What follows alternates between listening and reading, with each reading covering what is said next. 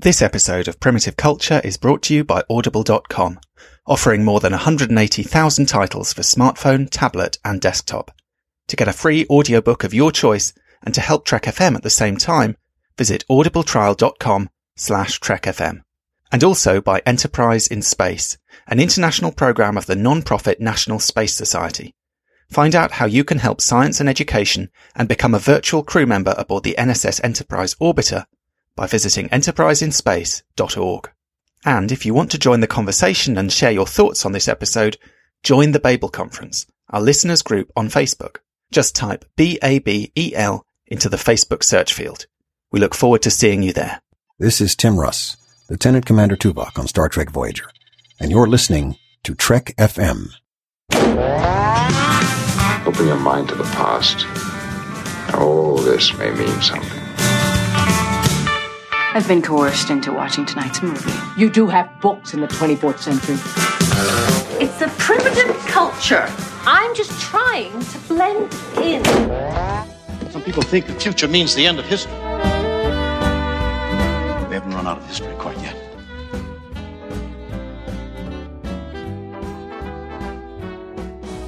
Hello and welcome to Primitive Culture, a Trek FM podcast all about our history, our culture, and how Star Trek relates to it.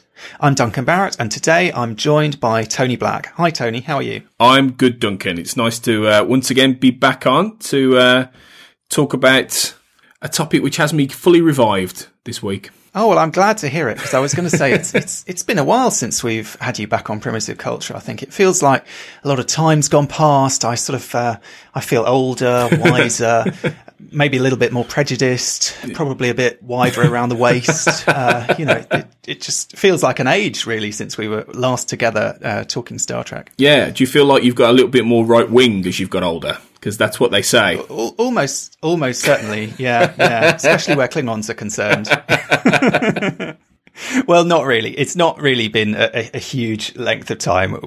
It's been probably a couple of weeks. But what we are talking about today is we're sort of looking at the idea of show revivals. And I guess a number of things sort of brought this to mind. One is obviously that we've got Star Trek Picard coming up, where we're going to kind of meet not only Jean-Luc Picard, but as we've found out, relatively recently, various other characters from Next Gen, Riker, Troy, Data, possibly, or, some version of Data, at least, played by Brent Spiner, and indeed Jerry Ryan, 7 of 9 from Star Trek Voyager. So we've got this new Star Trek coming in, I guess, pretty soonish. They finished shooting the first season, where we're going to kind of catch up with all those characters. And it sort of got me thinking about the motion picture and the kind of first time that Star Trek sort of tried to do this, and really what a radical idea that was at the time, in 1979, to bring back this show that had been off the air for 10 years by that point, and to try and, I think one of the things maybe we'll talk about is how this plays out in the motion picture, and then again how it plays out in the Wrath of Khan, because in some ways I feel like the Wrath of Khan makes more mileage to some extent out of the time gap, sort of almost disregarding the motion picture, but we can kind of come on to that. But the way really that I suppose the Star Trek movies with the original series cast make the most of the fact that time is passing, that there has been a kind of gap in time since the series, and what that kind of allows them to do. In contrast to, in the previous episode, Chris Nunn and I were talking about Generations and what that meant for the Next Gen cast, kind of going straight from shooting their finale one week to literally shooting their first film the next week, and not really having any kind of passage of time in between. But what does it do to Star Trek to have these kind of huge gaps where these characters kind of go away and they live on maybe in the novels or in our imagination, and maybe at the conventions you see the actors kind of gradually aging and so on, and then suddenly those characters are back. I mean, we're used to seeing Marina Sirtis at the Star Trek conventions, but we haven't seen Deanna Troi since the end of Voyager. Oh, that's not quite true. We saw her very briefly at the end of Enterprise, I suppose, but we haven't seen her for a while anyway, and certainly many of these characters we haven't seen for some time. And I think the motion picture in particular absolutely capitalizes on the fact that you've not seen these characters for some time, and really sort of plays on that and plays on the excitement of introducing them each, almost one, I mean, certainly Kirk, Spock and McCoy each get their kind of big introductory seen in a way, that they get the kind of big intros separately before we see them all together. And I think the film almost sort of relishes that. But really, I think you could say that Star Trek, and I'd be interested if you, Tony, or if any of our listeners can contradict me on this, but just off the top of my head, it seemed to me that Star Trek was maybe the first property to do this in such a major way, to say, okay, there was this thing that finished 10 years ago, but we know you still love it. We're going to bring it back, and we're going to recognize that 10 years or at least that some number of years have passed, and that something, just because it's ended, that it's not necessarily dead forever. The idea that something can be revived. And obviously, as we record in 2019, there's show revivals, film revivals, pretty much everything seems to be either a reboot or a revival. And I suppose particularly it's the revivals that I'm interested in, those ones where they do manage to get all the old actors back together, where they do manage to kind of, catch up with those characters many years down the line, and what it is about that appeals to us so much, what kind of opportunities that offers in a way for storytelling in a kind of slightly counterintuitive way in some ways, because you might think that you get to the end of the series or whatever, and that's the end, the book is closed, and yet clearly there's an appetite for more. Yeah, I mean, the motion picture's interesting because I think as you said that then, I was trying to think about whether there were other revivals that happened before that. 1979, you're talking about for the motion picture. Now, I can't, off the top of my head, I can't think of anything from the 50s or the 60s particularly that by that point were you had a sequel series or a movie revival or reboot or anything like that. Because they didn't really tend to do that very often at that point, particularly in cinema. You didn't really have many sequels except for certain different franchises. Say something like Planet of the Apes, you would have had quite a few, and it was mainly sort of horror or very B-movie kind of franchises or comedy vehicles that historically had done sequels, and they almost weren't quite the same thing as we know today. They just used to rinse and repeat, really. A lot of the same characters, a lot of the same ideas. You never got the sense of a continuing story being told. And then the motion picture came along, and then the Star Trek movies after that. And yeah, I think it sort of changed the dynamic with that. And it was about one of the first, I think, one of the first franchises to really recognize its own past. Because instead of, what they could have in theory done was, do an entirely new Star Trek movie with an entirely new cast or entirely new crew and get all these A-list actors, and everything to headline this movie. But they didn't. They brought back Shatner, Nimoy, all these guys, and they did a sequel, and they updated it to not just them as older characters, but set in a completely different, at the end of a very different decade to the 1960s. So you already had a very different flavour for what that movie was going to be. And I think it's really interesting when you have a film birthed out of the idea of a revival. And remember, this came out of the back of the much hyped Star Trek Phase 2, which was the first planned sequel series to Star Trek that Roddenberry was hoping to do towards the end of the 70s, a few years before the motion picture came to bear. And in that series, Spock wasn't going to be in it. He was going to be replaced by the actor David Gautreaux playing a Vulcan called Zon, who I think ends up sort of very, very tangentially in the motion picture in like a cameo.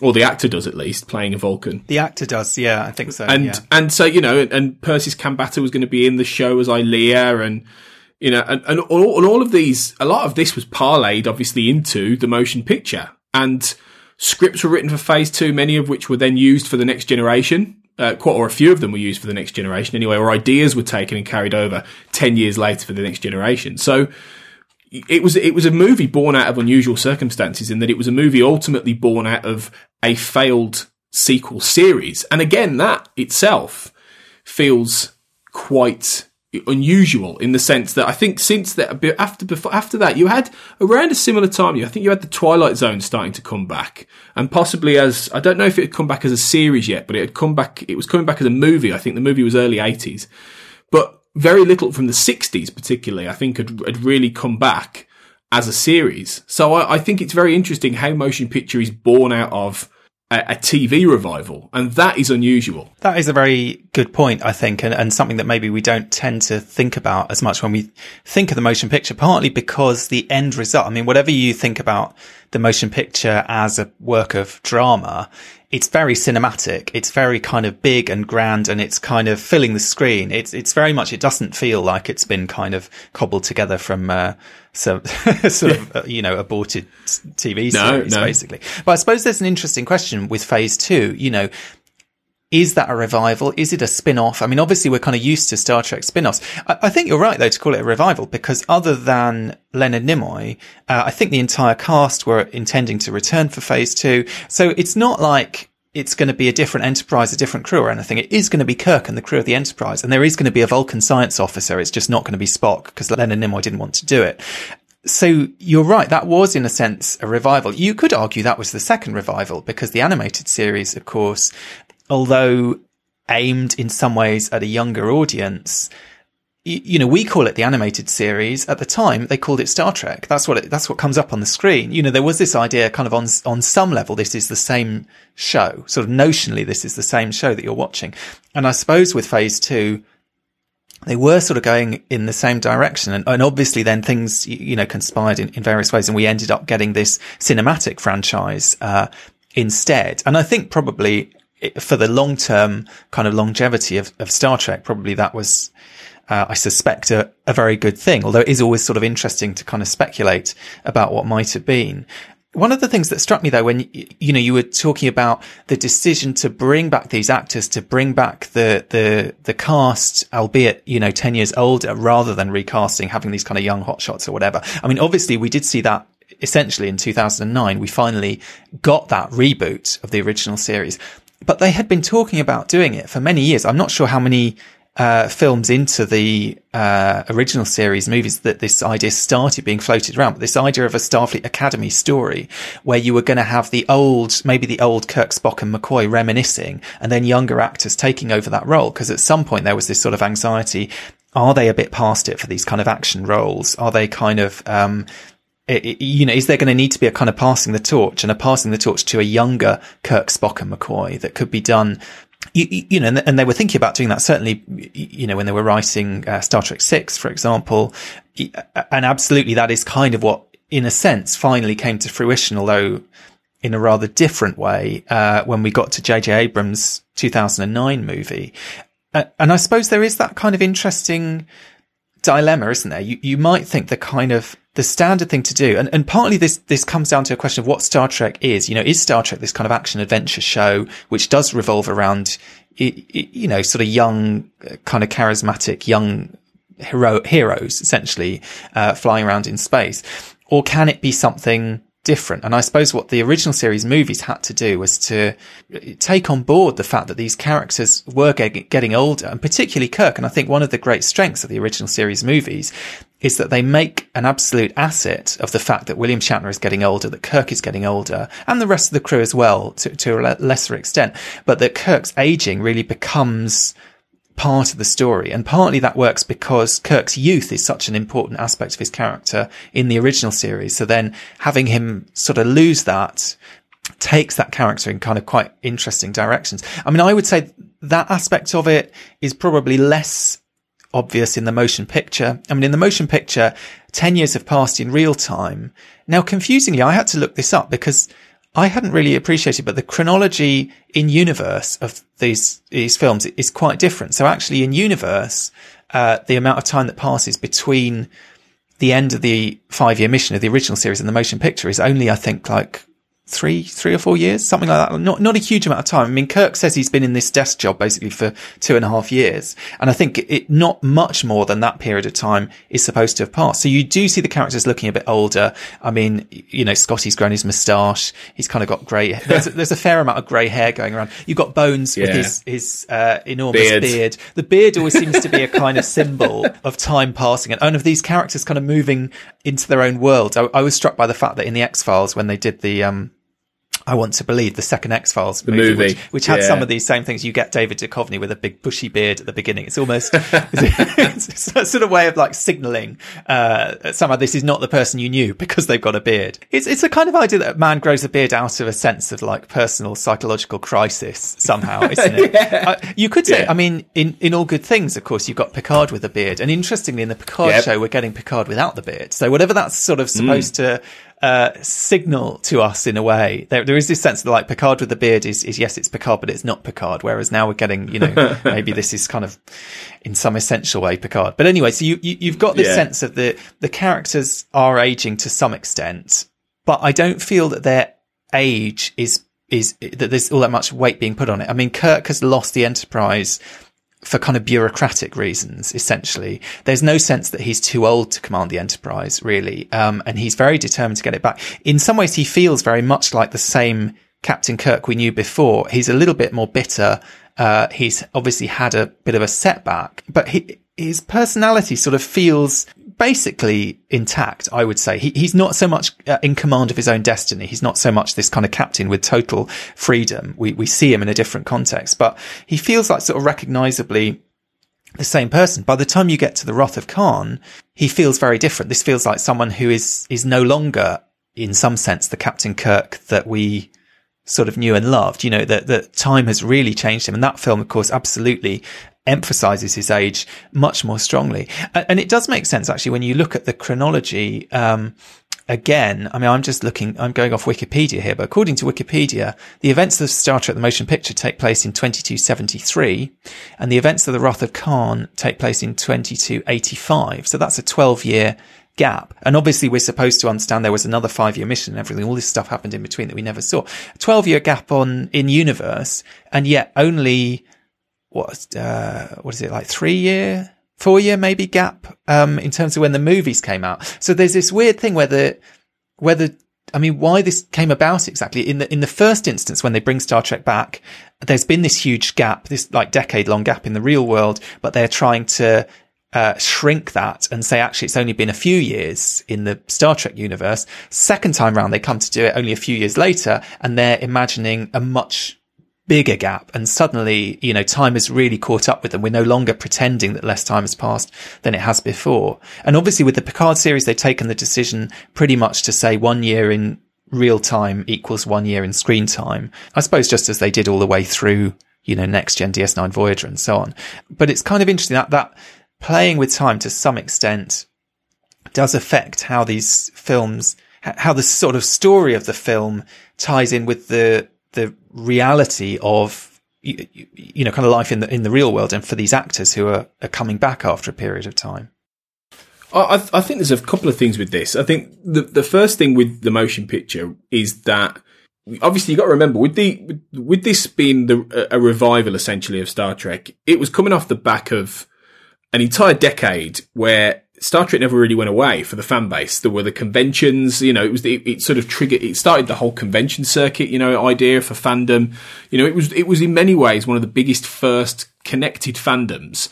And Star Trek never went away. And one of the reasons that Nimoy didn't want to do Phase 2 is that I think he felt like Spock had taken over his entire life.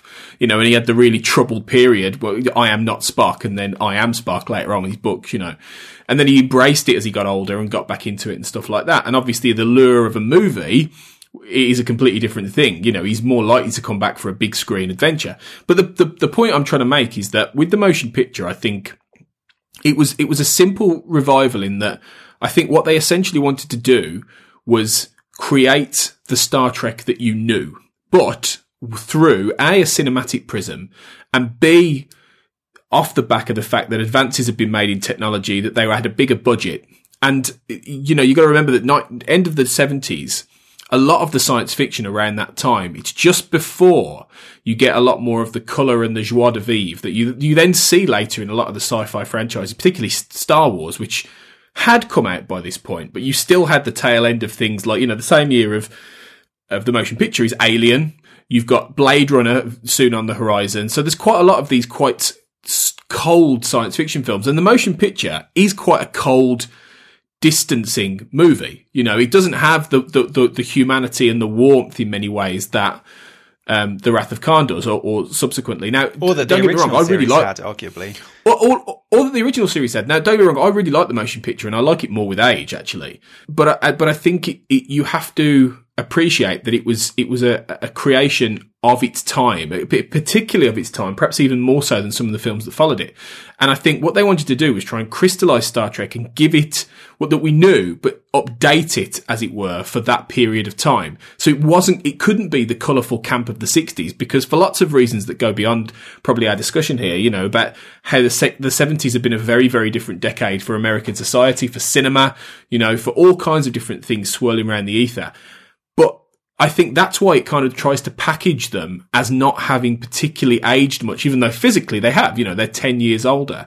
And I think because the series didn't have a conclusion as such, you know, it was cancelled ultimately. So while the motion picture doesn't necessarily pick up on threads, and it does to some extent try and place them in different parts of their life, you know, McCoy's gone off and grown a beard, Spock has been on Vulcan, you know, and Kirk's been promoted. So even in that short space of time, as you say, chronologically, a lot has happened to place them elsewhere. It doesn't feel like you're picking up lots of story threads from the original series, where if you compare something like you mentioned earlier, the X-Files, that revival series, it had been 10 years since the movie, which itself had been 5 years since the TV series ended. So you're talking more like 15 years between story points, potentially.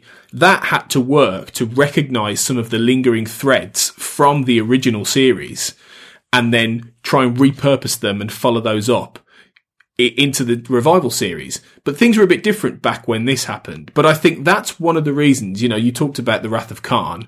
I think one of the reasons that by the point of the time you get to the Wrath of Khan, the big time jump is strange in terms of the chronology of the show. It doesn't make much sense, but I think Nick Meyer wanted to if not reinvent Star Trek, then place it in a very, very different context to what we'd seen before.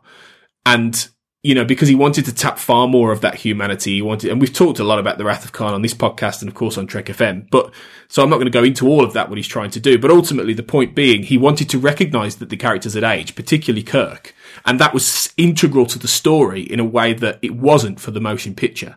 And that's why they seem to differ in a lot of ways, even though between them, there is like a 3-year gap in real time. There's a weird sense in some ways that the Wrath of Khan is almost a kind of soft reboot of the motion picture. I mean, there are kind of parallels between the two of them, that they both sort of have to get everyone onto the Enterprise, into this situation. They both have this kind of moment of sort of meeting the ship again. They both have this kind of sense of picking up after a long gap. And it does sort of feel in an odd way that it's almost, the Wrath of Khan almost disregards that the motion picture ever happened somehow, I think.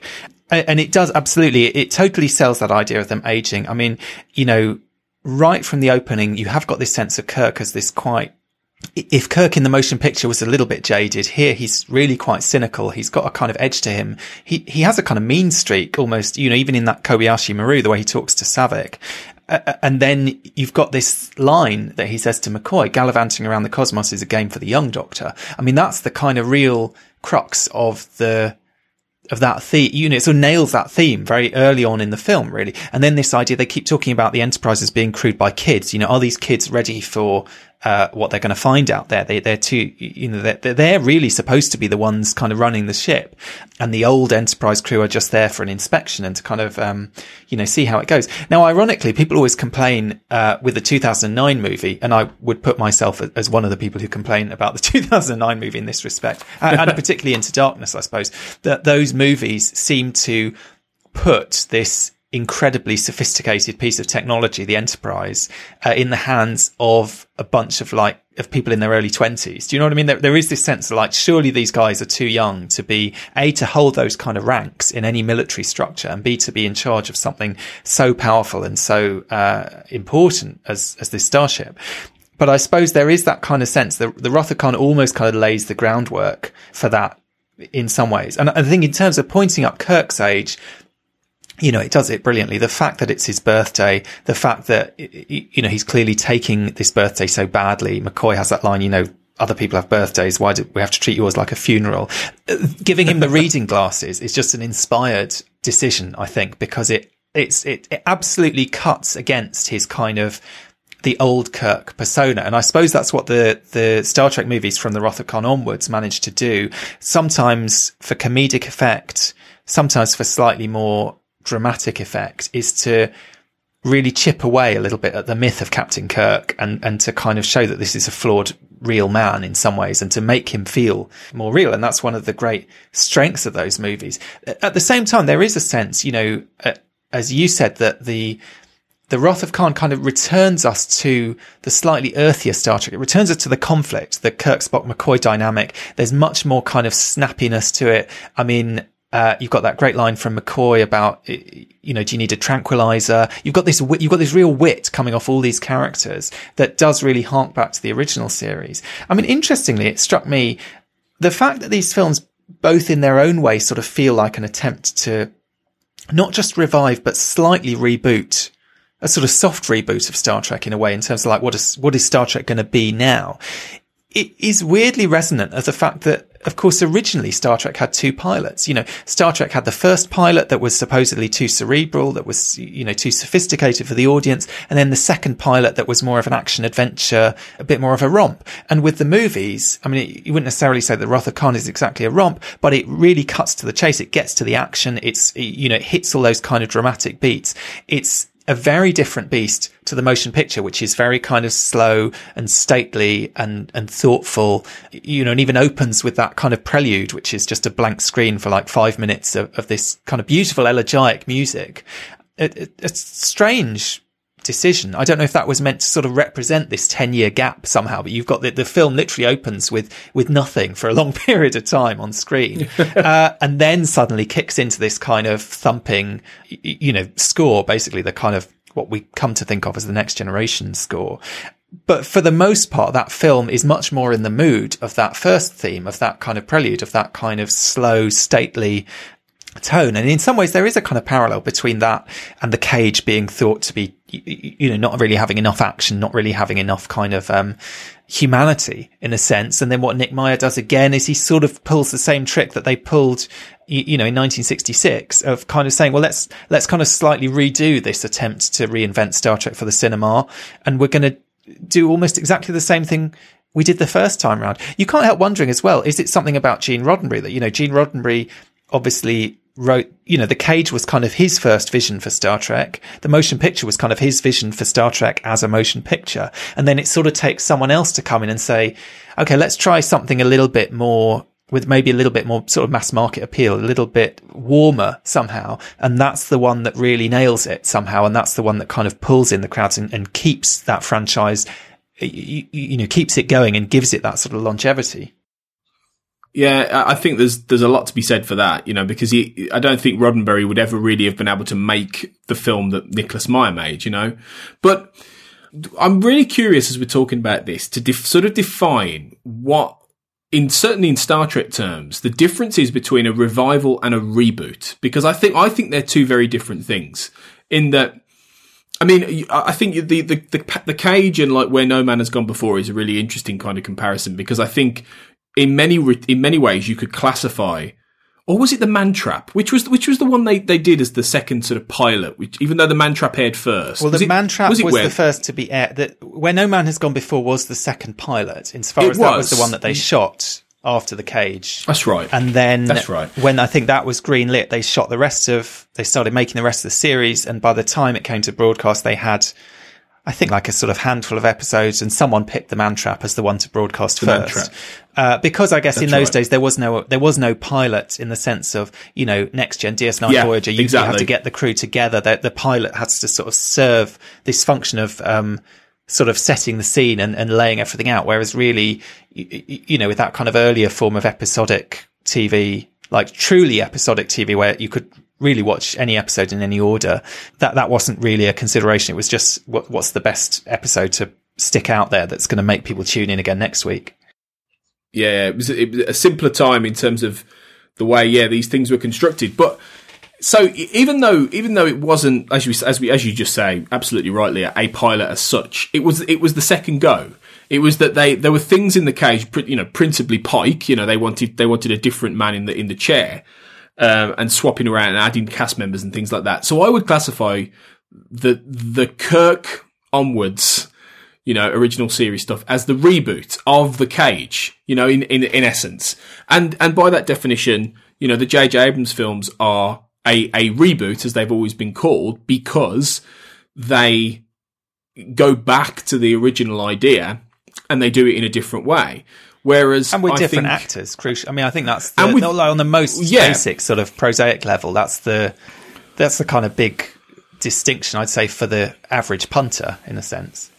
Yeah, and that I suppose that's why it was unusual in some senses for the cage and Where No Man Has Gone Before, etc. Because you did retain Leonard Nimoy, and I think it was one of those things where they knew he and Spock were a good character, and it was a case of porting him in, and not worrying too much about it. But you're absolutely right; it is primarily the actors, and I think that's probably the answer to the question. Whereas revivals are all about recapturing that spirit, that's those same actors, the same kind of charisma that appealed in the first place, and that's why I think we've been on a real revival kick over the last few years on TV, particularly because I feel like TV is more the domain for the revival, whereas the reboot tends to happen more at the cinema. You don't tend to get too many, I think, off the top of my head, revivals as such. I mean, probably one of the most famous, one of the biggest, was The Force Awakens. Because I think you could classify that as a revival and in some respects a reboot in a way. It's sort of a hybrid of both. In that it's taking the classic actors that and it's adding new ones into the mix. So that's an unusual beast. But I don't think you tend to get too many revivals in the cinema. Quite often they will take a concept, take an old series, take an old idea, an old movie, and they'll give it the reboot treatment. Something like Ghostbusters, for instance, with the all-female Ghostbusters. That's a classic idea of a reboot. Whereas in TV, and as I say, The X-Files is a good example. There's been loads lately. Things like Prison Break, Gilmore Girls. You've got Gossip Girl coming up. All these old series. There's always talk about a Buffy the Vampire Slayer revival. These are mostly, I have to say, shows I was barely aware of them coming and going the first time round.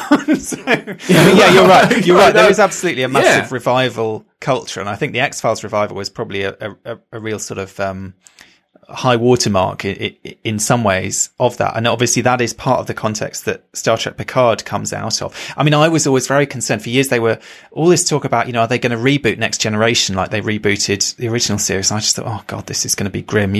Someone else is going to have to play Data. Yeah. And, how is all of this going to work somehow? Whatever your feelings about the 2009 reboot and what they recaptured and what they didn't and so on. But I think it's interesting. I mean, J.J. Abrams is an interesting example because obviously he did both the Star Wars and the Star Trek.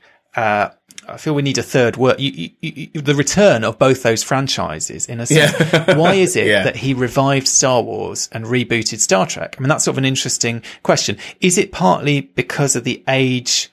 I mean, but I suppose on a practical level, it was too late to revive Star Trek again by that point because many of the original series cast were no longer around. Whereas Star Wars was kind of just at this point where, sadly, obviously Carrie Fisher died before they finished that kind of revival trilogy. But all the cast was still available and still, willing one way or another. But I think it's kind of interesting, why the revival for one franchise and the reboot treatment for the other, and what does that kind of what sort of an impact does that have? What does it do? What does that do for the fans? I mean, in some ways, a revival you could say is more geared towards some form of fan service. The idea that the idea of nostalgia in a sense, whereas the reboot, so the 2009 Star Trek reboot, it does kind of it plays on nostalgia for the original series in a kind of aesthetic sense. It plays on a kind of nostalgia for some kind of loose idea of what Star Trek might be, but it doesn't really play on any kind of nostalgia for what Star Trek actually is in a certain way. Do you know what I mean? It plays to a much more general idea of Star Trek as a kind of concept rather than Star Trek as those actual, however many episodes, films, etc. And it's very different from the way the original series approached it, which was much more, digging into the kind of humanity of these characters, digging into the kind of nitty gritty of these characters, and sort of not trying to recapture schematically or in some kind of very straightforward way, like the color scheme and the kind of look of the original series, but trying to say, okay, what is it that we love about Star Trek? Well, we love, Kirk and Spock and McCoy and, all these characters and the kind of interactions between them. And actually we can make those things work, even though these actors are, aging in real time. That's not necessarily going to work against it. I mean, for my mind, that revivals are always, that they appeal to me more. I mean, I don't have anything against I didn't see the Ghostbusters reboot. It doesn't bother me or anything. But I mean, like, when they reboot things, my initial reaction is kind of, if I loved the original one, I mean, there was talk recently about rebooting Princess Bride and everyone was sort of up in arms. A revival has more of an appeal to me. So Bill and Ted, we're going to get a Bill and Ted revival. I'm definitely going to go and see that one because I remember Bill and Ted from back in the day and, loved them as a kid. And that means something. A reboot of Bill and Ted, I couldn't care less. Do you know what I mean? So I think there is something, and maybe nostalgia is not the best way to lure punters into the cinema, but it's obviously a very powerful way. And I sort of think if you're not coming up with anything new, if not that this is all that comes out of Hollywood or whatever, but if a lot of what you're producing is one way or another harking back to these previous things, to my mind, at least a revival forces you to make certain changes. It forces you to think, okay, what's happened in the meantime? What does this gap mean? We can't just pick up exactly where we left off. Although interestingly, I suppose with the X-Files, you could say, there's this weird thing that I think with a lot of these stories, you have these characters who have to be, as you said, in the motion picture, the characters have to be dispersed. So although a lot of the Enterprise crew are back on the bridge, Kirk, Spock and McCoy are none of them in their kind of correct places. They all have to sort of be reassembled. With the X-Files, you get this sense that both in that movie, I want to believe, and then again in the revival series, they're not working on the, it's called the X-Files, but they're not working on the X-Files. They're kind of out in the cold. Mulder is kind of festering with his conspiracy theories and growing a beard. Scully is doing her best to forget the X-Files. And one of the things I loved about that film, I want to believe, is this sense of it really being Scully's story of her being sort of sucked back into this dark world that she's tried to leave behind her. But then when you come to the two revival series of the X-Files in recent years, they quite quickly got them kind of back on the inside. So there's this kind of sense, are they on the outside or are they on the inside? And you get that with all the Star Trek original series movies. Are they just on this ship because they happen to be there when something happened and then they're kind of stuck there for a bit? Are they actually going to be, given the kind of authority to take those roles officially? And it sort of comes and goes throughout those movies again and again. But I think that kind of plays into it. How do we get we've got these actors back, but how do we get these characters back into sort of doing the same thing? And is it realistic to say that they're doing exactly the same thing? Or do we have to kind of almost find a sort of segue to get them in there? Yeah. And I think that's a common thing for every single revival. And I think it's one of the things with, the Abrams comparison with Star Trek and Star Wars. I think going back to what you said about his reasons, I think one of the main reasons from what I've read that he did them differently is because he enjoyed Star Trek when he was a child, but he was a massive fan of Star Wars and he was really invested in that world to the point he wanted to see Luke Skywalker, Han Solo, Princess Leia back. He didn't want just Rey, Finn, Poe and start again, or he didn't want to redo the original trilogy and have younger versions of Han Solo. And I mean, arguably when they did the Solo spin-off film, with a younger Han Solo, it didn't really take, people weren't really that interested because it wasn't Harrison Ford. And I think that's part of the key to why the very, very divisive sequel trilogy for Star Wars so far, and obviously the Rise of the Skywalker is coming in a matter of months to finish it off. But it's split people down the middle to some extent in terms of how they've received it. And I think that, and J.J. Abrams is obviously back doing the last film, but I think that people will warm a lot more to what that trilogy has done in time, because I think what it does do is play on nostalgia. And I think nostalgia is key. I think it really is important to all this. I think it was important to the reboot of 2009, because while it was very, very clearly a film that was geared towards trying to get in a new audience, At the same time, it wasn't. At the same time, it was all about appealing to the original fans. You know, that's why you had Leonard Nimoy in it. You know, that's why they didn't just do a completely different universe. They worked hard to tie it into the continuity as best they could of the original, you know, timeline of the show. And that is, to me, a sign that Abrams kind of wanted to have his cake and eat it in some respects. It wasn't a revival in the same sense that the Star Wars Force Awakens was, but it did have elements of revival in it. You know, that's why you had old Spock. That's why you had, you know, in Into Darkness, you have very clearly its own take on the Wrath of Khan, to the point that it mirrors the key scene at the very end of Wrath of Khan with Spock in the chamber. You know, it flips it round on the other side. Then beyond, you've got the whole subplot of old Spock dying, having Leonard Nimoy having passed away, and that amazing moment, which always gives me goosebumps, when he opens the box and you get the old picture of the original series crew from the original actors. And that I remember thinking, obviously it was a tie into the 50th anniversary as well, wasn't it? But I remember thinking that I got goosebumps when I watched that on the big screen for the first time. I got goosebumps. I was like, I love that kind of thing. I love that from a nostalgic point of view, that Star Trek might be going off in this entirely, you know, new universe essentially, but it hasn't forgot its past. So even though they're called a reboot, they're kind of a bit of a revival as well. They kind of want to have one foot in the nostalgia and the comfortability of what we know to Star Trek to be. If anything, I would say something like Discovery is more of a distinct, you know, right turn away from what we know. You know, given some of the paths that's gone down, Picard is much more of a revival. But Discovery, if anything, is more of a reboot in some ways than the original series, the J.J. Abrams films. If you want to term it in that kind of way, Discovery's really tried to sort of, yes, it's set in the original series timeline, and there are certain ties into the original series, but that has gone with so many different ideas that in many ways contradict continuity, contradict canon. And I've said on this podcast, I'm not the biggest fan of it really, and where it's gone, because I don't think Discovery does always respect its own history. And I think that's part of the reason why I've got a bit of a fractured relationship with it. I'm not the only one, I know. And I think Picard will be received in a far easier way, and it will be more, regardless of where it goes. There are a lot of elements of revival that it seems to be in that show, because it can go either way. You know, you mentioned the X-Files as well. That has really divided people. You know, there are a lot of people who hated what those two seasons did after it came back after all that time. You know, because yes, it does tie into the original run. It does bring back characters, but at the same time, it completely upends a lot of that mythology, a lot of that continuity. It changes things. It retcons. You know, it isn't the same show.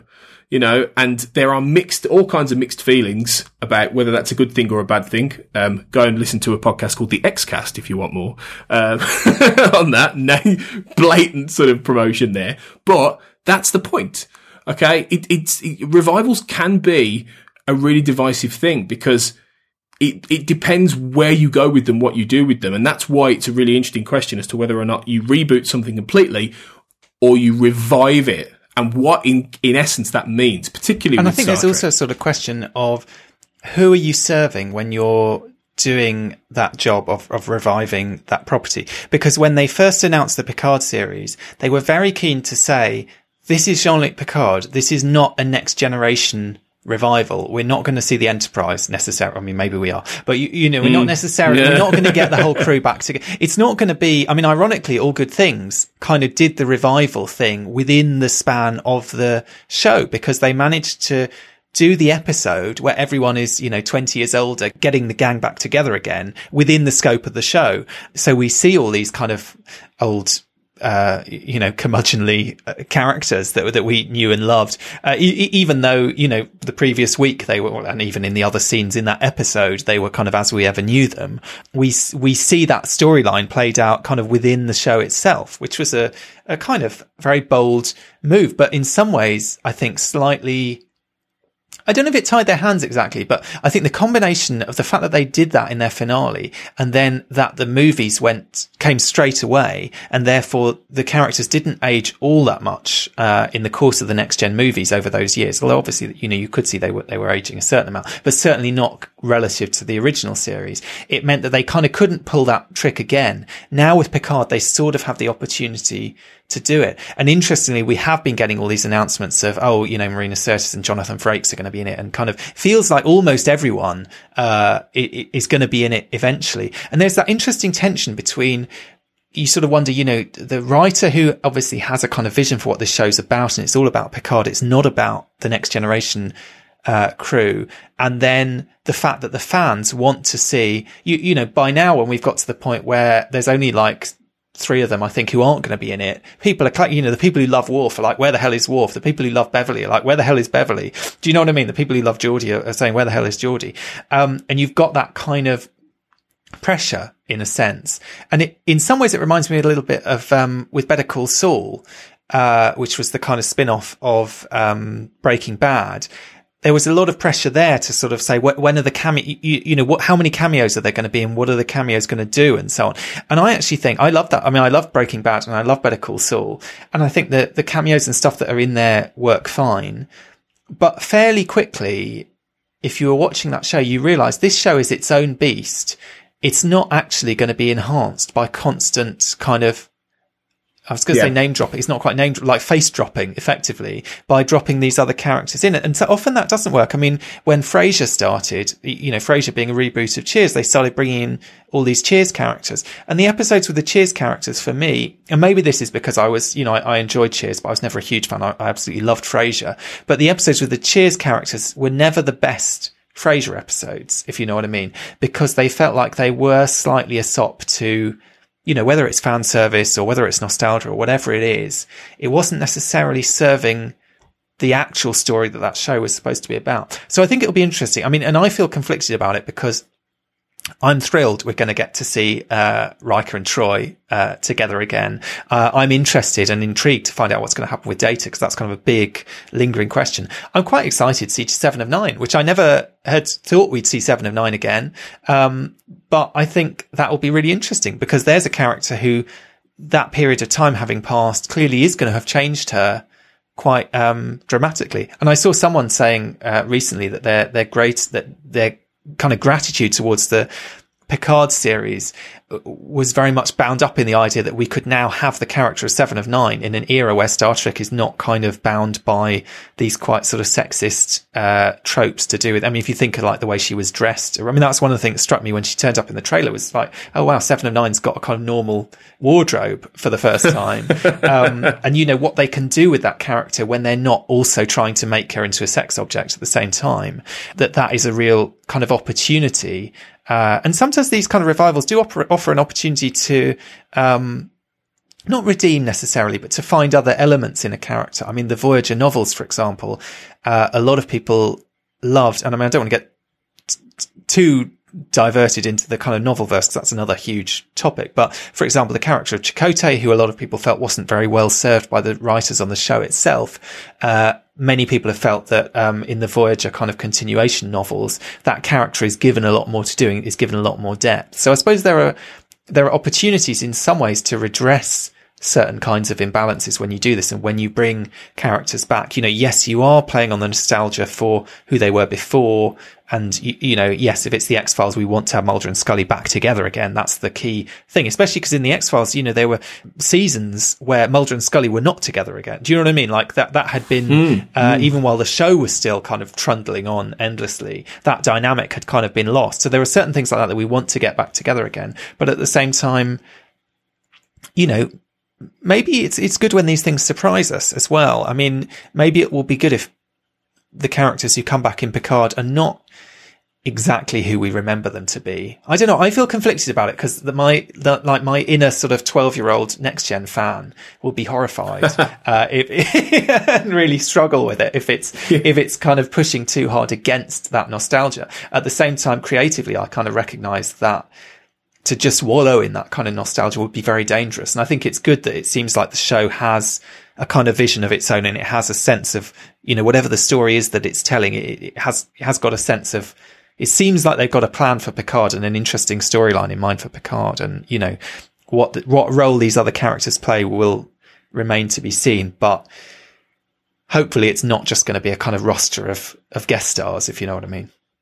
Yeah. Yeah. And this is where, just going back to Discovery, this is where I am a bit conflicted and a bit torn, because on the one hand, much as like I say, I've not always enjoyed some of the fact it's really played and I think inverted and twisted some of the Star Trek ideas. At the same time, that first season, I really don't care much for the second for many reasons I've stated before. But the first at least does try and do new things within the box of the continuity that it is holding to, you know. And if it had been more consistent in the approach, and if it had been a little bit better worked out, I think it would have been a much stronger framework for the whole thing. But unfortunately, it's just a bit too inconsistent to really hold together. But I think it's whether it comes down to the whole thing of whether or not you when you do a revival in something like Star Trek, whether you're reviving a franchise or whether you're reviving elements of a franchise. You know, with Picard, you're reviving not just the Next Generation, but Voyager, elements of Voyager. I mean, I'd be astonished if we don't see Catherine Janeway at some point in Picard. You know, I mean, there's already rumours that we're going to see Worf. You know, and they're keeping that quiet on the down low. I'm sure lots of them will end up. If we don't see Worf, Michael Dorn is going to be on the warpath. I mean, he's been lobbying harder than anyone for years. He wants absolutely. His captain Worf. And if Worf isn't a captain, you know, I don't know what will happen.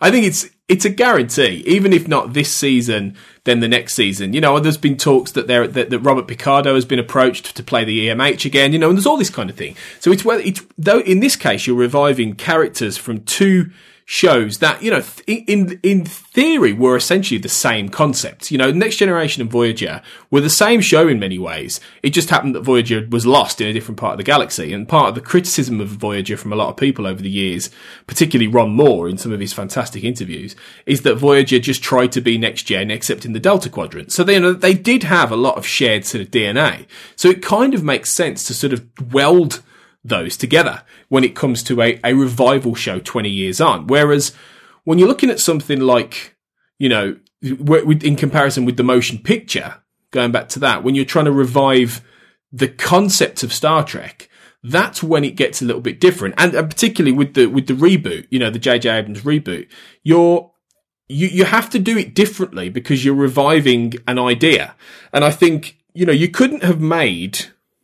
J.J. Abrams could not have made the same films that Nicholas Meyer and Leonard Nimoy and Shatner made in the 80s. It would be impossible because they were very of their time, you know, and equally, you know, when you're reviving, you're rebooting a franchise, you have to adhere to, you know, the age you're reviving these things in. That's one of the reasons that Picard is going to be a 10-part, you know, serialized story. It's not, you know, in the old days of the 90s Star Trek paradigm of, you know, different individual episodes. It's not Picard back on the Enterprise, as you say. It's not back on a ship in the same way. It's an ongoing plot that will play out in a serialized way.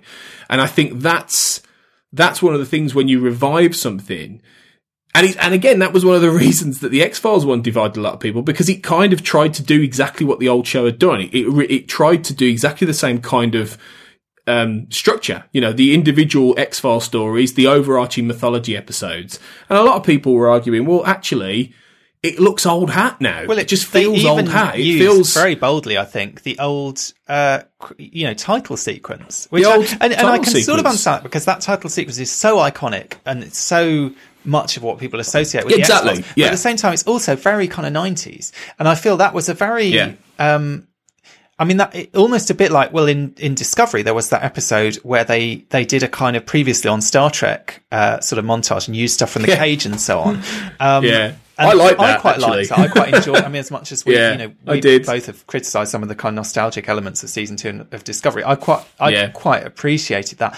But I think for the X-Files to say, right, we're coming back in 2017 or it must have been whenever they recently. Yeah, 2016.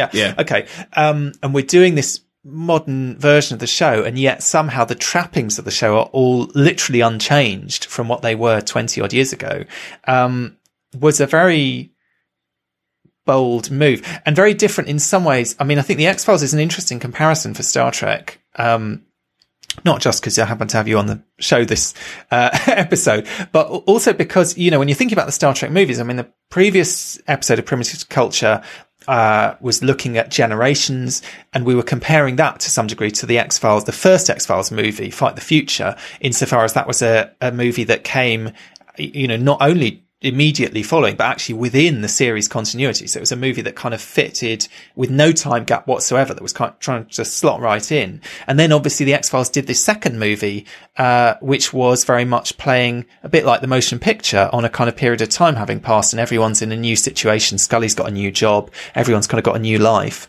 And kind of, you know, sort of doing that sort of, story in a way. I mean, maybe the thing about the revival series is that they do get them back into the X-Files and sort of back on the inside quite sort of implausibly quickly, I think, for these two people who have so demonstrably moved, or at least attempted to move on with their, well, I know Mulder hasn't really moved on with his life, but, it feels, given that so much of the TV show, The X-Files, was about them sort of being pushed out and people trying to kind of push them out of the X-Files, it's surprising that they kind of get brought back in so quickly. And then suddenly they've just picked up their, I mean, as if anyone in the real world picks up a job that they did like 20 years ago or something suddenly, because, you know, someone said, oh, we need you back. Yeah. You know, we need you back. But at the same time, part of the formula of that show is that you need to have Mulder and Scully investigating these cases. So you do sort of need to have them. You need to have the kind of mechanism and the resources of the X-Files. And I guess with Star Trek, similarly, you know, with the original series movies, you need to get all of those characters onto the Enterprise each time, even though they've left the Enterprise and they're, in some cases, they're retired, or if they're not retired, they're at least doing a desk job or whatever. So you need to sort of justify why are they all together and why are they all there somehow? Now, in the Picard series, it's going to be a bit different, I think, because, you know, I don't know, it looks like he's sort of chartering some ship that he needs to get him somewhere or whatever, and he's maybe going to encounter people along the way. But it's not so much that sense of trying to get all the gang back together, because, as I say, they've kind of already done that in All Good Things, and this is the sort of alternate version of like future Picard's story that we're going to kind of get playing out for real. It's easy to forget, though, with the original series movies, that they do end up doing a different thing than the show ever would have done, in the sense that, you know, from the end of The Wrath of Khan onwards, it takes two movies to get them back to the point where they're in more of the traditional, you know, let's go and explore adventure mode. You know, the Search for Spock and the Voyage Home completely upend what the show itself was. You know, so you it's between two and then 5, which is, and even 2 in itself isn't really traditional.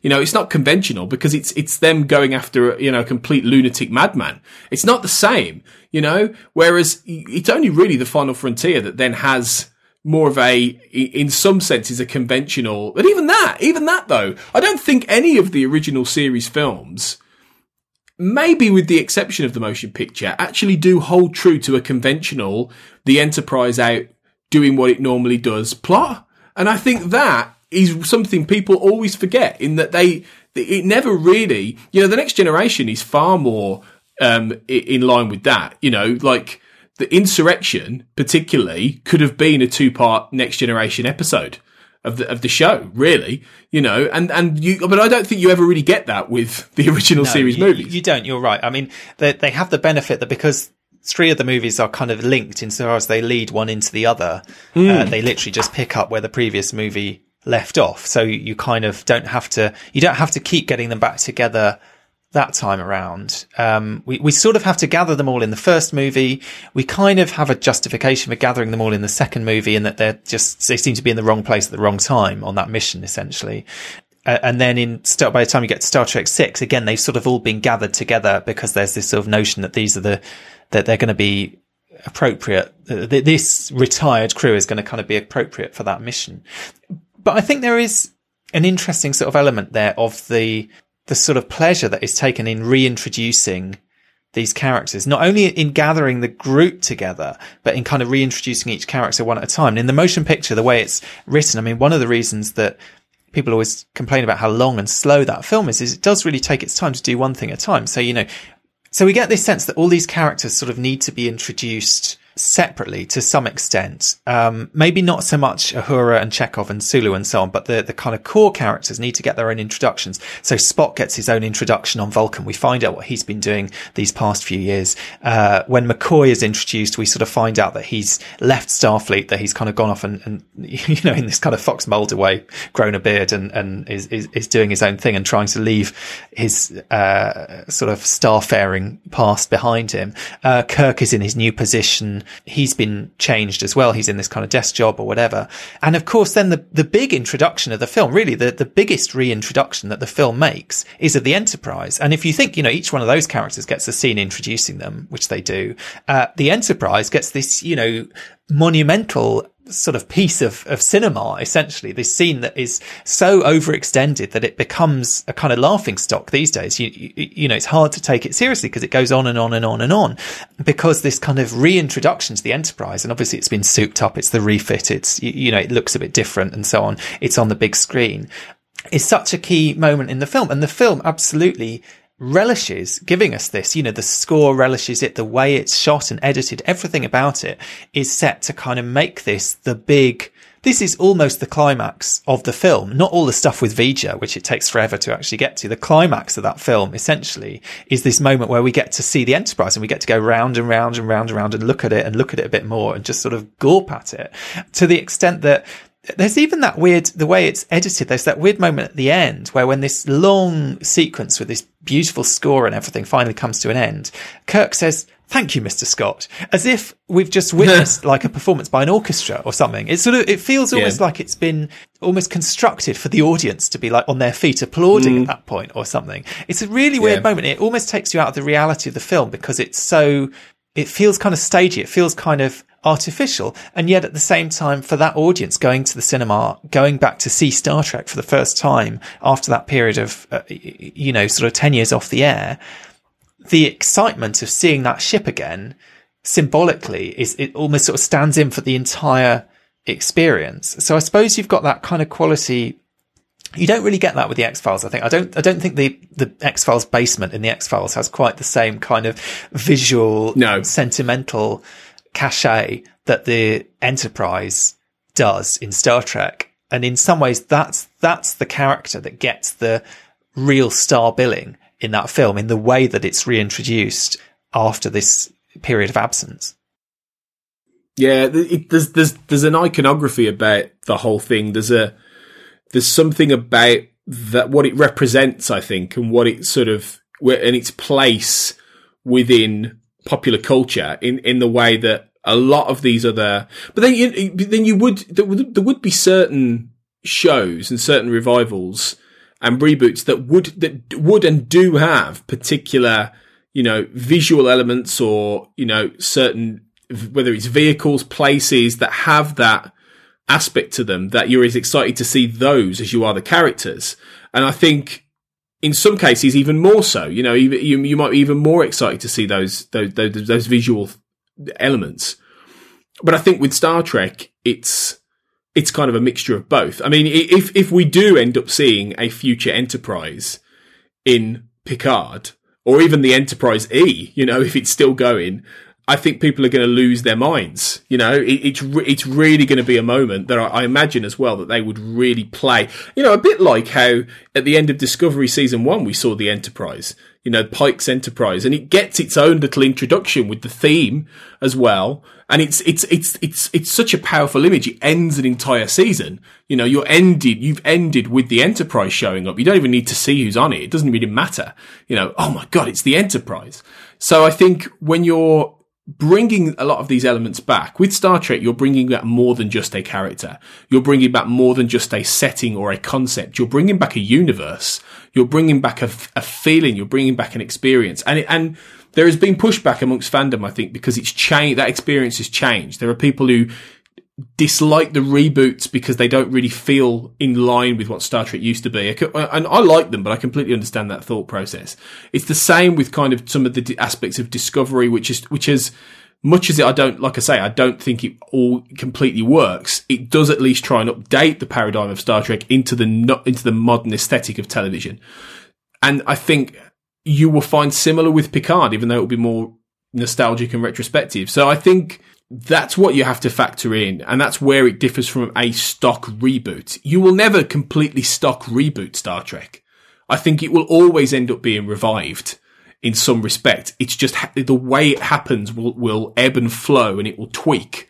But I don't think you'll ever get a Star Trek series, ever, that doesn't in some way, somehow, somewhere, look back on its own history. And maybe the Enterprise is almost a core kind of symbol of that, because you could argue, I mean, the Enterprise in the motion picture is supposedly the same ship refitted. In fact, we know it's much, much bigger. There's this kind of sense of, does this really make sense? The Enterprise is not just one ship, it's many ships. I mean, the Enterprise in the Next Generation is, of course, a completely different ship from the Enterprise in the original series. But the fact that we keep having these ships called Enterprise, and that we care about these ships called Enterprise, and we don't have to have them. You know, we can have Voyager, we can have Deep Space Nine, we can have Star Trek without an Enterprise. But, you know, it's such a core part of what Star Trek represents somehow. There's this sort of interesting question. Every time the Enterprise comes back, you know, we're saying, is Captain Kirk the same character in The Wrath of Khan as he was in the original series? Well, is the Enterprise the same character? And I think the answer is yes. The Enterprise can have a facelift. It can look completely different. It can kind of be twice as big. Somehow it's always, it's being revived. It's coming back. It's the same character kind of reappearing, making this grand re-entrance onto the stage one way or another. And there's that strange sense that it in itself kind of provides that continuity. I mean, we saw that in the finale of Enterprise, the TV show. One of the few moments, I think, where they absolutely hit the note that they were going for in that episode is right at the very, very end, where they have those voiceovers kind of blending into each other, and they have those three Enterprises standing in for the kind of continuity of Star Trek going through time. That ship is the kind of iconic link in some ways that does it right from the beginning through to the reboots, through to the, you know, everything. A good example of that in a different franchise, I think, is the Millennium Falcon in Star Wars. Right. Yeah. Because because the moment they bring that back for the original trilogy, it's that great moment in The Force Awakens where everything's going wrong and the characters are running away, and they happen to just randomly point at a ship and go, that one, we'll have that one. And it's the Millennium Falcon. And the cheer that got in the way that was reintroduced was bigger than anything else in that film when on the opening night when we all went to see it. Seeing the Falcon again was it just blew people's minds, the way it was brilliantly reintroduced. And I think, you know, one of the reasons that the prequel films for Star Wars were lacking was because you didn't have that symbol. You know, that wasn't in there. It was pre the Millennium Falcon, and there was just something missing. There's an element of magic, you know, that isn't there when you, and it's the same with Star Trek. You know, much as there have been some amazing things like Deep Space Nine, you know, that didn't have an Enterprise in it. It's never quite the same. It's never quite the same when you don't have that ship. When you do, it just distills what this show is and what the franchise is just a little bit more. Well, I mean, arguably, maybe that's partly also because it's the one thing that doesn't age. I mean, the actors all get older, you know. Yeah. Some of the actors, you know, might not be around anymore. I mean, you know, that kind of aspect of the reality, the kind of real world situation of the production of Star Trek is almost inescapable. The Enterprise doesn't have to age. Do you know what I mean? It can change. It can come back in different forms and so on. But somehow, I never really bought it. You know, when in the movies they sort of say, "Oh, this old ship needs, you know, this kind of rust bucket. It's going to be, you know, mothballed or whatever." I never really bought that because it never looks anything other than gleaming and state of the art and kind of perfect. Do you know what I mean? And that's part of the aesthetic of Star Trek, I think, is that ship always has that kind of quality. And there is a nostalgic element, but there's also a kind of, it's almost sort of eternal. Do you know what I mean? Because it doesn't change. It doesn't age. It kind of, it has that essential, you know, whatever it is about it that remains. Its kind of spirit remains the same somehow. And you have look at how they do that in The Search for Spock, in that you have the Excelsior, which is supposed to be the sleeker, sexier, powerful model, you know, of the new, you know, brand spanking new starship. And it's played for laughs, you know, the idea that it's this that bucket of bolts. And the Enterprise is the one. It's a bit older. It's been around the block a bit longer, but it's ultimately the Enterprise. It's the ship you want. And then you have the moment which just brings me out in goosebumps again every time I see it at the end of the voyage home when they're wondering what ship they're going to get. And that's when he says, you want that big bucket of bolts when they say about the Excelsior, and the shuttle just glides over, and you get the theme and you see the saucer, and it's brilliant. And the way it's played in every way is played that, and Kirk says, we've come home, and that's it. Seeing the Enterprise at that point is it. You're there going, yes, it's back. And that feeling is there for audiences as well as the characters, and that's rare. You don't get that very often, and you do with that ship. In a way, maybe that completely justifies that otherwise totally wildly self-indulgent scene in the motion picture where we do get so much attention put on the ship. I mean, at least as much as I say, people might ridicule it today, and maybe it seems more ridiculous when you've got all the films on Blu-ray or you've got them all on Netflix or whatever, and you can you have Star Trek at your fingertips at any moment.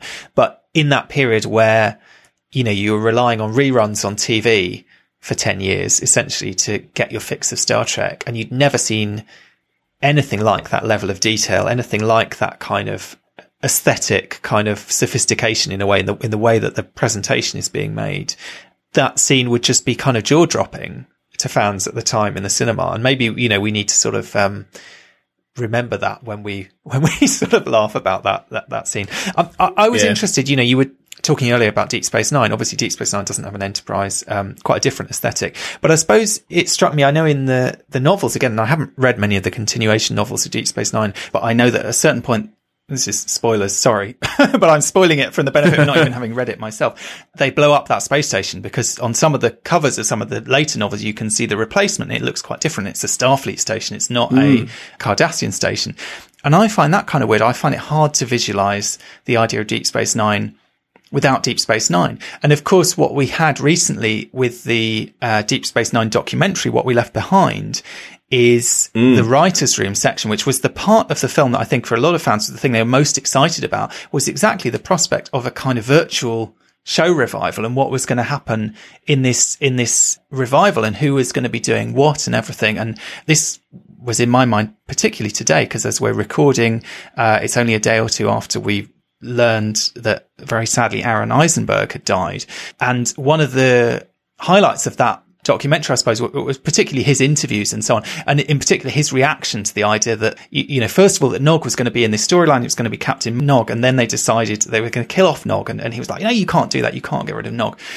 And I think there's that sort of interesting question, like, first of all, why it is that fans of DS9 so want to have the idea that a revival might be possible, and who knows, maybe it might be possible.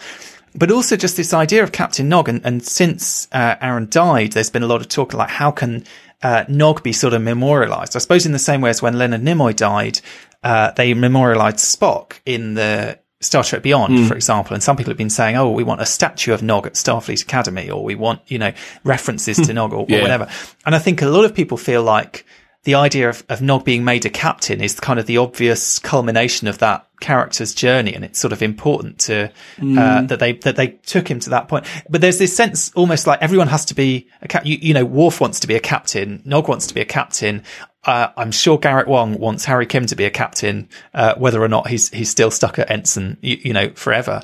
But there's something kind of interesting, like that, like the idea of like picking up on these characters. We meet them where, there's the captain of that ship and they're all in junior roles, but somehow there's this idea, if you wait long enough, everyone's a captain. It's like, like Oprah's, everyone gets a car. It's in Star Trek, everyone gets a ship if they just stick around long enough.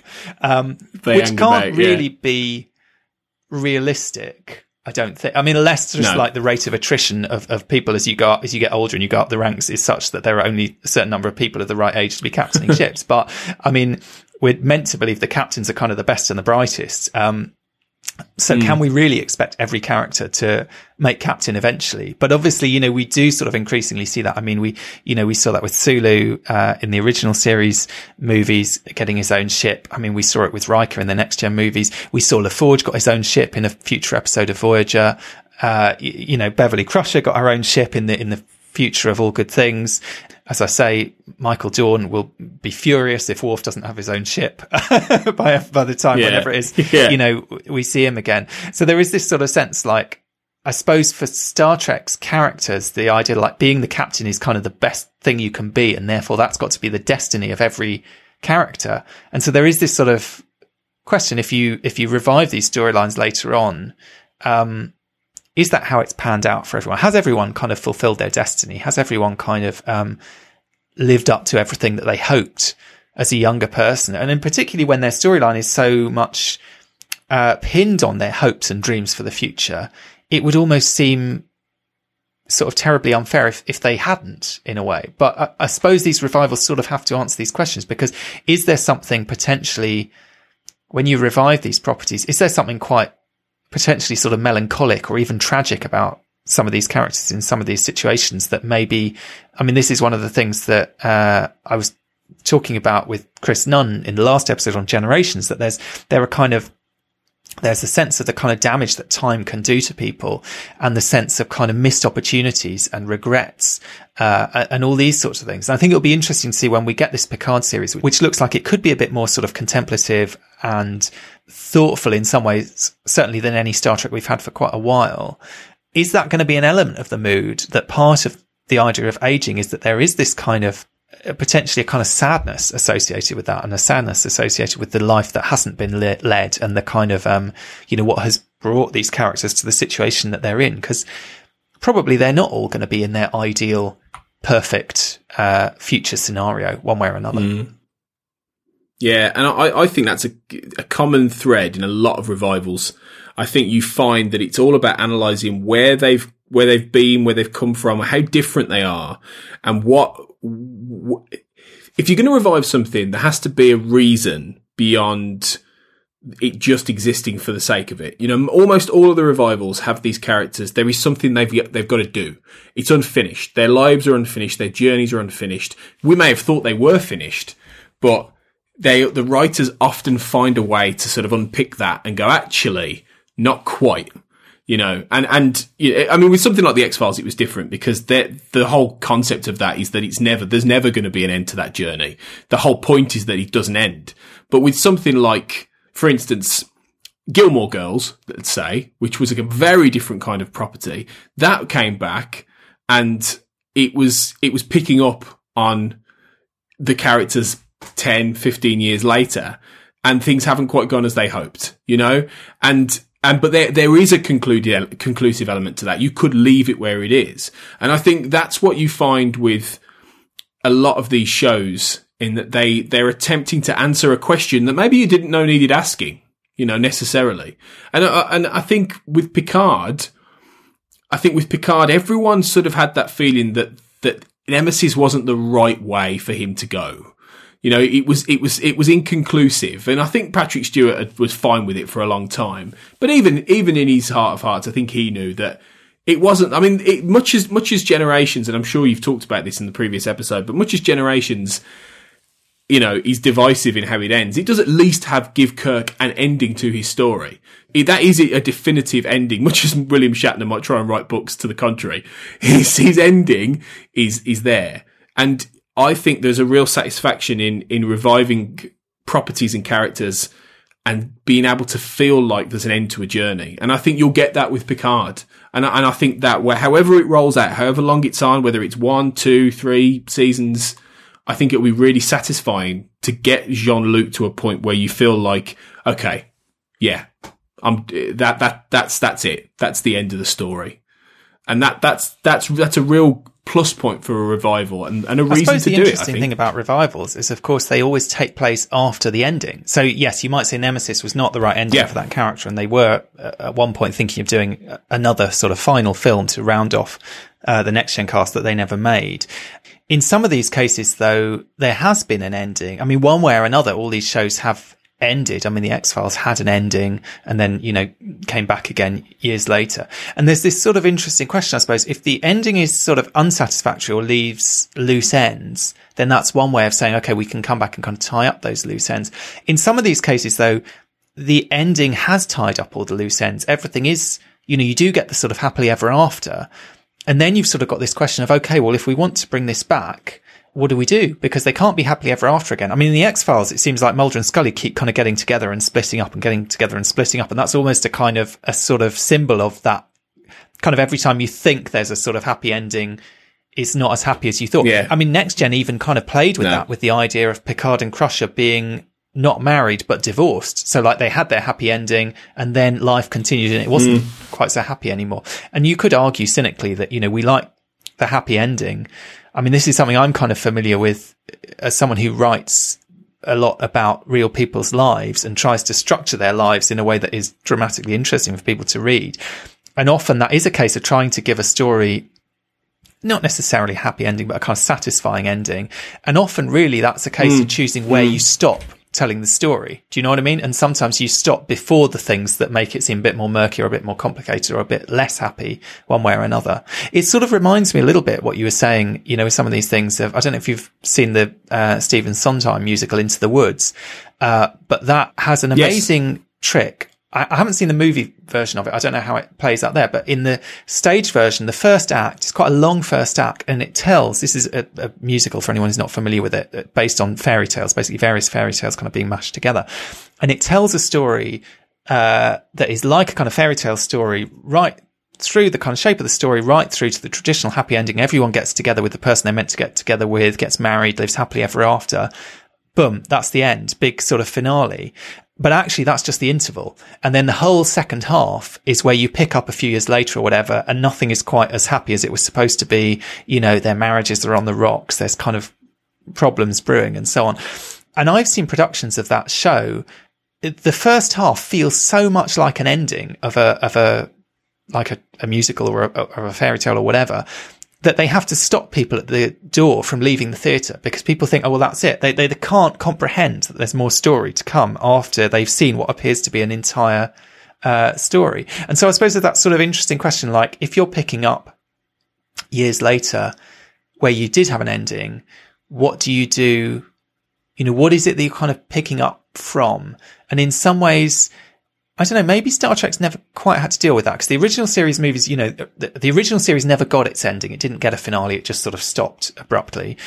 Next Gen, you know, the TV show got a great ending, but they went straight into the first movie and the movie, you know, sort of took place almost immediately after. And in any case, their ending kind of wrapped up the TV show, but it also gave the impression, well, the adventure just continues. They keep going on, you know, next week will be the next mission and we just won't be tuning in kind of thing. But in a few months' time, we'll catch up with them in the cinema. Picard, I think you're right. Again, you know, maybe Nemesis didn't quite sort of tie the bow on it.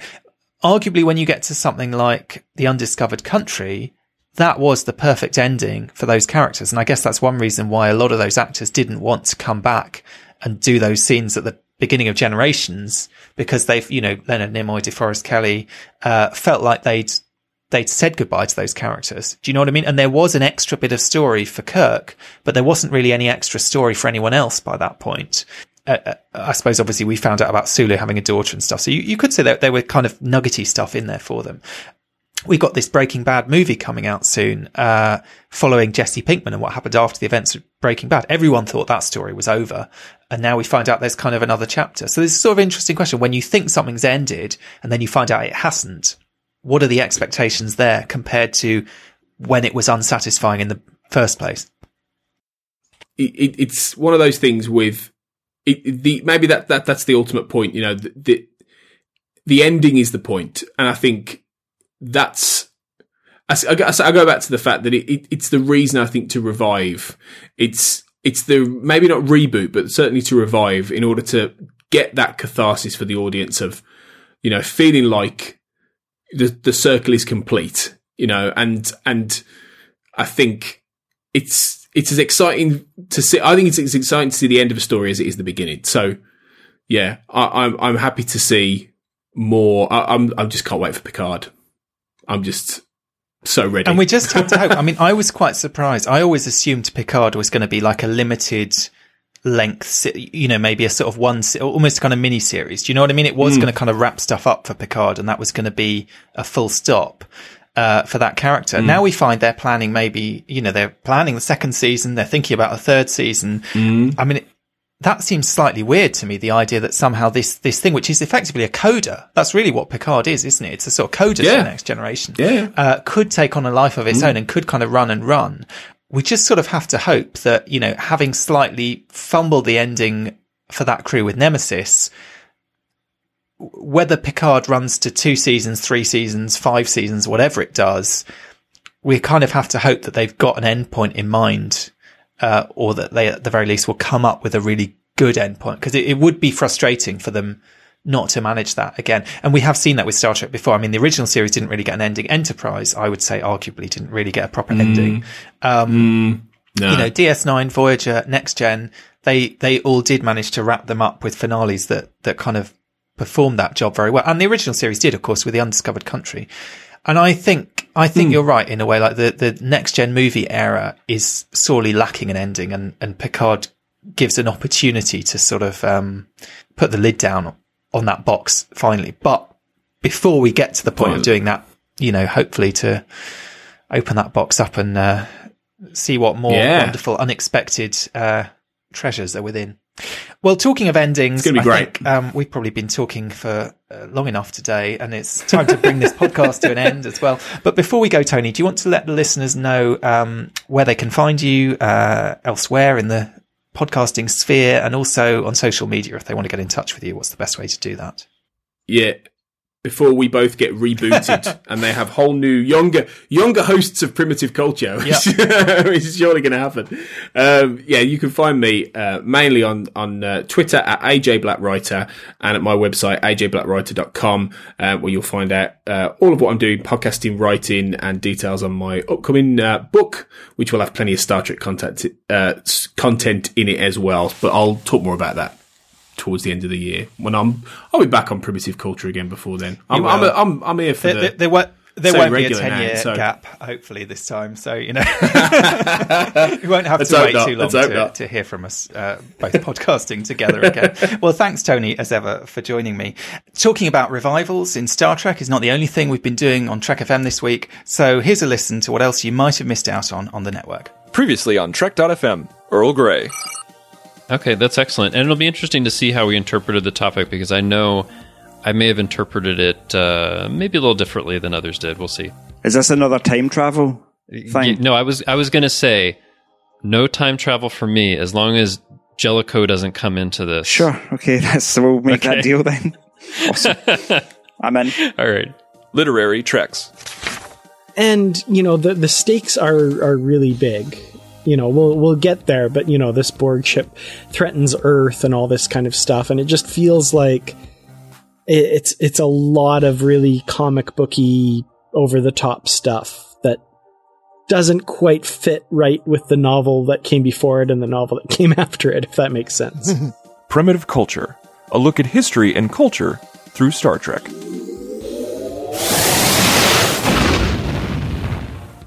And Next Gen arriving was this sort of, wow, this looks incredible. I know when we look at sort of first season Next Gen now, what we're going is, wow, this is really slow and stagey. But in fact, it was incredible. It was absolutely game-changing.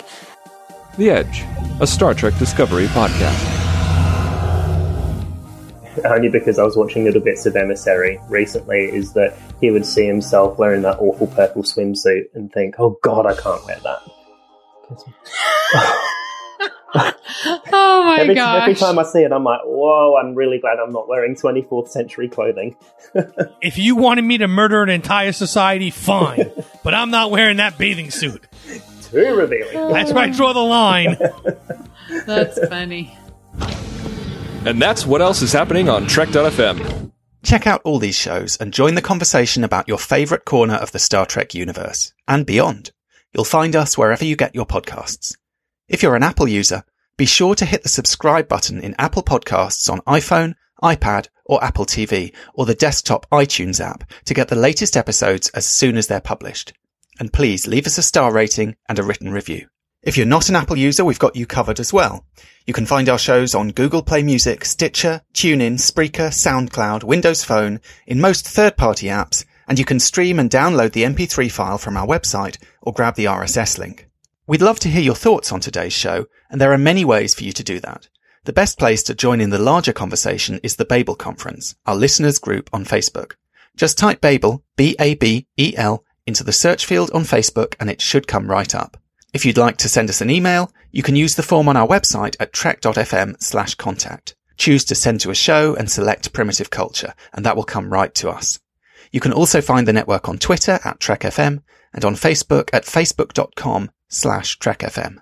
If you'd like to help us keep all our shows coming to you each week, you can become a patron of the network on Patreon. Visit patreon.com/TrekFM. That's patreon.com/TrekFM to get all the details. Perks include early access to episodes, exclusive content, producer credits, and more, available through our special patrons website, Patron Zone. It requires a great deal of money to produce, host, and distribute these shows each month, so we really appreciate any support you can give us, and we hope you'll join the team. Again, you can find all our details at patreon.com/TrekFM. We'd like to take a moment now to thank our associate producers on Primitive Culture, Amy Nelson, Clara Cook, and Tony Black. Amy is a presenter of many other shows on the network, and you can find her on Twitter at Miss Amy Nelson. Clara and Tony were two of the former co-hosts of this show, and they'll be popping back from time to time. You can find Clara on Twitter at ClaraJeanMC, and Tony at AJ Black Writer.